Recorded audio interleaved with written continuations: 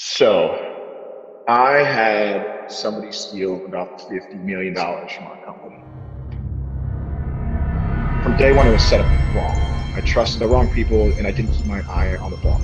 So first, actually, I quit medical school and I basically was disowned by my family because I knew it wasn't in my passion. I was the youngest son. I had depression and problems growing up, abused alcohol. Shit's falling apart. It's falling apart. And I sat there and I went from, I mean, sharing a gala with billionaires and, cutting checks for 300 grand that became in the paper and really fucked me up at age, 21, to being in front of Supreme Court justices, being like, hey, what's this? What's this? What's this? And that was the epiphany of, okay, I can bury myself and add those extra 35 pounds. Or I can say, fuck it. Extreme ownership. That was me. I trusted, doesn't matter. I'm the CEO of the company. Shut the fuck up. You're the CEO. For 2 years, I took it on the chin. 2 years, I fought. Made everybody, we made it all right. Well, but that was it. My 7-2 moment was when everything, when you're Kid Icarus, you're the Wunderkind, and then you get too high, and that sun burns all the feathers off, and you plummet fast, and you lose your family, and you lose your loved one, and you say, fuck you, and you cut out that cancer. You say, okay, the chemo's not working, okay, this isn't working, I'm out.